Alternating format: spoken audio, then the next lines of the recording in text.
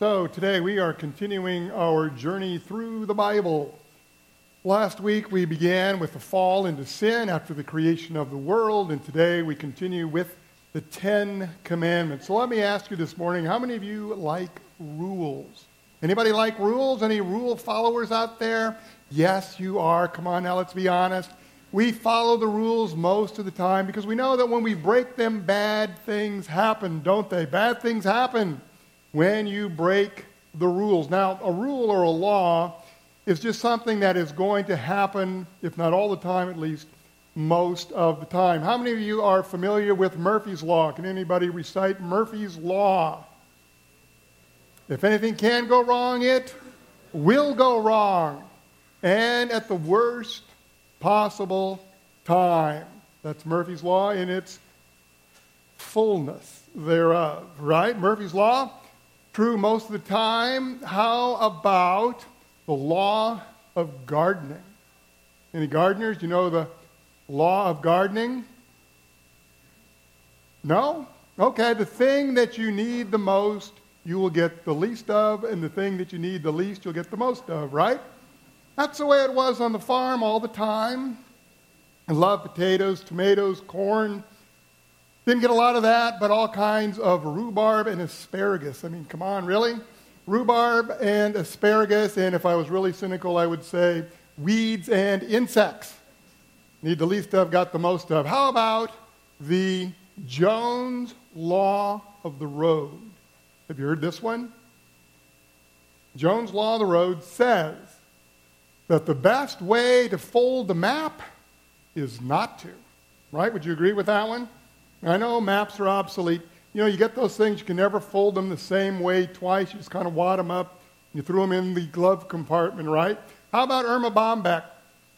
I know it's a little bit outdated. Erma Bombeck's rules or law for picking a doctor. You know this one? Never go to a doctor who kills their houseplants, right? Probably not a good idea. Don't want to go to them. Check the plants there in the office. So you don't want to go to that person. So how about the rule of the shower? Now this only works in families and households of at least 5. You know this one? If you're the 5th person, the shower is always cold, right? That's the law. It's the way it's always going to work. And probably one of my favorites, ones that I always lived by as a youth, which is Agnes Allen's law. Things are always easier to get into than to get out of, right? So we know a lot about laws, and of course the most timeless laws of all are the ones that God gave. Now we know them as the 10 words or the 10 commandments. They were given to the people of God about 3,400 years ago. We know the story, Moses and the people. They were in the land of Egypt, and they were in slavery. God sent them a deliverer, and that was Moses. He was going to send them to the promised land. They were going to be freed from slavery, and they would be blessed if they followed the stipulations that God gave to them. And it's not just for the people 3,400 years ago, but for all people of all time. And yet, today, these same 10 commandments, these same rules or laws are not very popular today, are they? In fact, a lot of people say that they're outdated, that they no longer apply, that we don't need to follow them anymore. Not because they don't work, because we know that they do if we abide by them, but because so many people in our culture no longer trust in the God who gave them. Now, I know you all, because we just heard the 10 Commandments, you could recite all of them, probably in order. But a survey recently said that only about 40% of Americans could even give half of them, just 5. And 1 out of every 4 people doesn't even know 2 of them. So how as a country can we follow the laws of God when we don't even know what those laws are, and when so many people don't even trust in the God who gave them? And yet we know something about rules. Anybody ever try to play a game on the playground without rules? Now, if you go out in an organized game and you play baseball, you have rules. You have umpires who regulate the rules, who enforce the rules, and things go pretty well. If you have an organized basketball game in a gymnasium, there are rules. You go out on the football field, there are rules. Even Congress has rules. What happens when there are no rules? Chaos. And that's why there are fights on the playground. When one kid has his set of rules and another kid has their set of rules, and they can't decide which one is going to be followed. All of life works the same way, doesn't it? Without rules, without laws, there is chaos. Can you imagine going out here on your way out from church today? You're going there on the street there on Teckler Boulevard, and there are stop signs. What if no one followed them coming out of the Jewel parking lot? Oh, that does happen, doesn't it? I know, because someone hit me once a couple of years ago. Didn't follow the rules of the stop sign. What happens if you're at a four-way stop and everyone just decides to all go at once? It is chaos. What if no one followed the stop lights? What if no one followed the speeding laws? It would be chaos. We know that laws are important. We know that laws are good. They provide order in life. It's like a huge hedge or box around us. As long as we stay within that, we can play any way that we want. As long as we play by the rules, we are safe and we do not get hurt. And so if you're going to pick any group of rules or laws, which ones would you choose? It makes sense to me that we would choose the ones from the God who created us and gave us this life in the first place. And that's exactly what we have here. If you'll take a look at your notes, you may not know that the Ten Commandments actually follow an ancient kind of treaty. Now, there are many kinds of treaties and covenants in the ancient world, but one was known as the Hittite Suzerain Treaty. Did you know this? This is what the Ten Commandments follow. Now, the Hittites were an ancient people, and a suzerain is a sovereign. We have the word sovereign today. He is a king, and he has vast territories and many peoples that are under his authority, including other vassals or subject kings, and all the people of the land.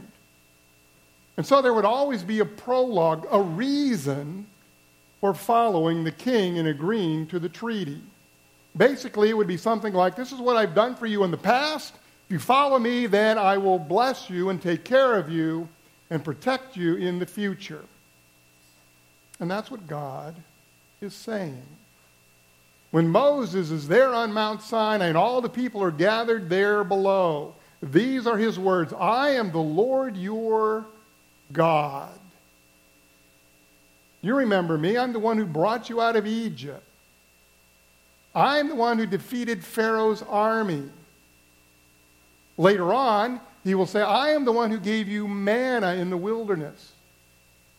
I am the one who brought you water when there was none. I am the one who defeated all of your enemies. I am the one who gave you the promised land. And he says, I will be your God and you will be my people. But here are the stipulations. If you follow them, you will be blessed. If you don't, you will be cursed.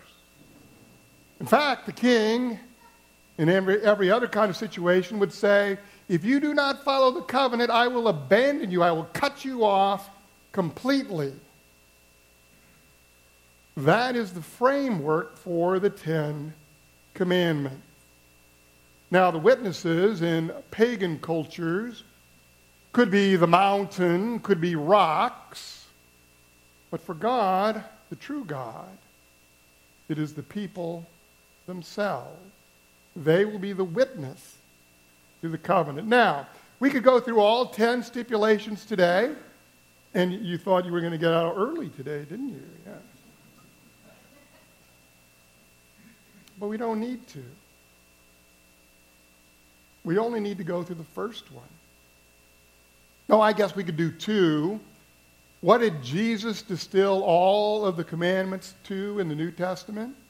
You remember? Love what? Love the Lord your God and love your neighbor. But if you don't first love God, you are unable to love your neighbor. If you don't keep this first stipulation, to love God and obey God and trust in God above all things, then you won't keep any of the other 9 as well. So we begin with this. One is enough, but the question, what is a God? How many of you worship the sun? Anybody worship the sun? Any sun worshipers? How about trees? Are you tree worshipers? Rain worshipers? Have you made wooden idols that you put up there on an altar in your house and bring fruit and vegetables to? Probably not.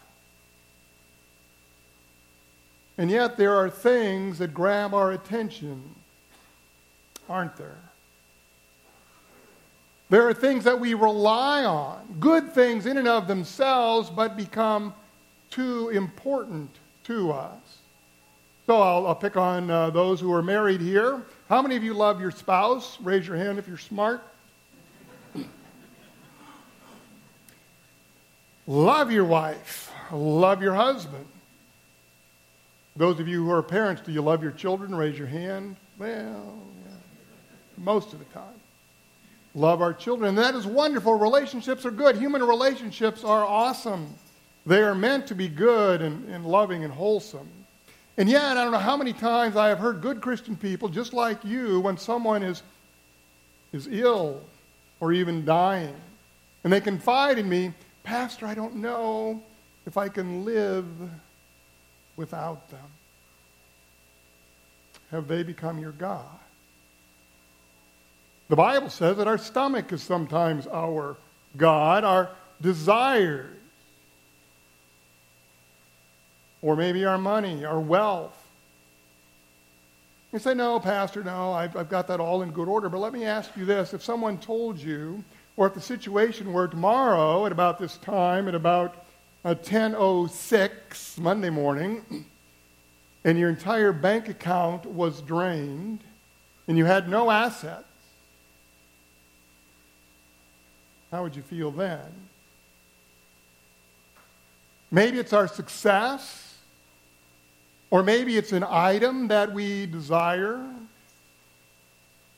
4-bedroom house, the sports car, maybe our sports teams.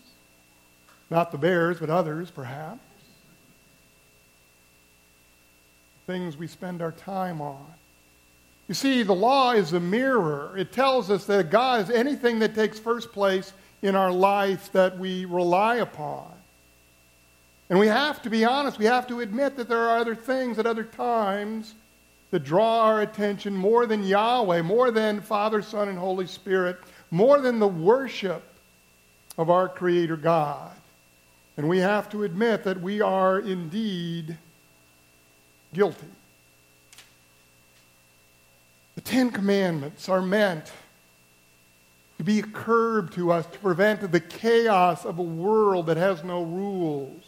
But it's also to show us that our attention should be on God Himself. And then, as a guide, to show us how we go about pleasing God Himself. Now, the good news today is quite substantial. We go back to our treaty once again. Remember the prologue, I am the Lord your God. I am the one who has brought you out of Egypt. You can underline the word there, your. I am the Lord, your God. Not just any God. Not their God, but your personal God. Now, the way the Old Covenant worked was like this. The treaties of the day. If the people would not follow the stipulations, not only would they be cursed, not only would they extract the vengeance and the wrath of their so-called God or king, but they would be cut off, they would be abandoned. They would be left to be defeated by their enemy. Unless there were a deliverer. And for the Israelites, there was Moses. Moses led them out of Egypt into the land of Sinai and then to the promised land. Now, if you look at the entire Old Testament, we'll do a little bit of this next week, we see that over and over and over there is a pattern, and you know what it is, because we do the same thing today. We have a God who gives us these stipulations, these commands that we are to follow, and what do? We ignore them. We follow other gods. We do other things. We break the law, and so did the people of the Old Testament. And God said, all right, you want to go follow other gods? I'll let you do that. And they would do that for a while, and then they would realize that they have lost all of their blessings, and they would begin to cry out once again, Lord, where are you? We really didn't mean it. Could you come back? And he does. And he conquers their enemies. And everything is good again for a while, and they are blessed. But then, just like us, after a while, they forget and they go follow their own gods again. And it happens all over again and again and again. Now, if our God were not a loving God, he would have cut those people off. And if our God were not a loving God, he would cut us off. And he would abandon us completely. And not only that, we would then deserve his vengeance, which is not punishment in this life, although it could be, but punishment forever, which we call hell.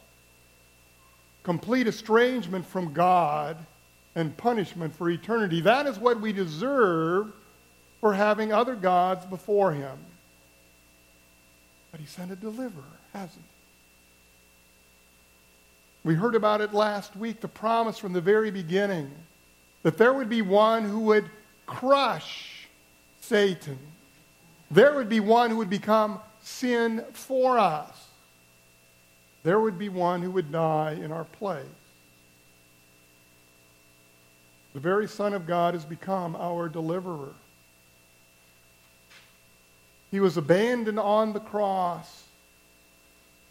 One of his last words, he cries out, my God, why have you forsaken me? Why have you abandoned me? Why have you left me? And he took our punishment. And he took our death so that you and I could have a relationship with the Father forever. He is our God. And now we have a new covenant or treaty through Jesus himself. One that is based in love and trust. A God who loves us and trusts us to do what is right. I don't know if you've ever seen one of those nature films and documentaries. When I was a biology teacher many years ago, I would often show this one in particular about a family of raccoons. Now, if you know anything about raccoons, they are very territorial, but they also take great care of their young. I don't know, maybe you have some in your backyard, but if not, you can imagine. So when the mom and the dad go out to hunt, there is some invisible signal. And the little ones, the little pups, they go up the nearest tree. And they'll go up as high as they can, 30 feet or more. And they just kind of hang out. Maybe even take a nap.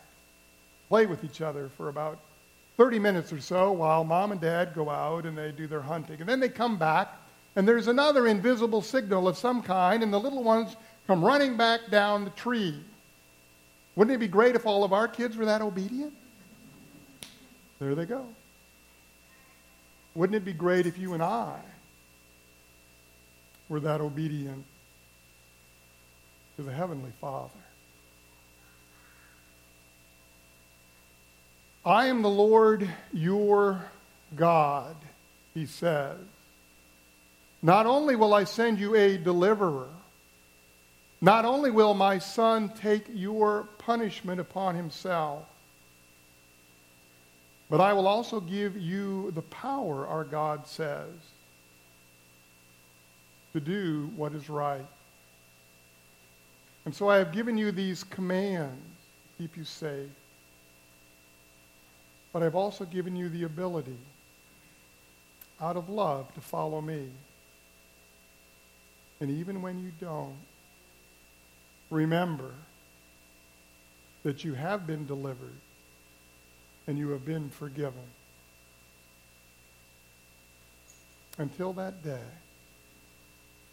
when our Father will return and take us to be home with him forever in heaven. Amen? Amen. Let's all rise. We'll make profession.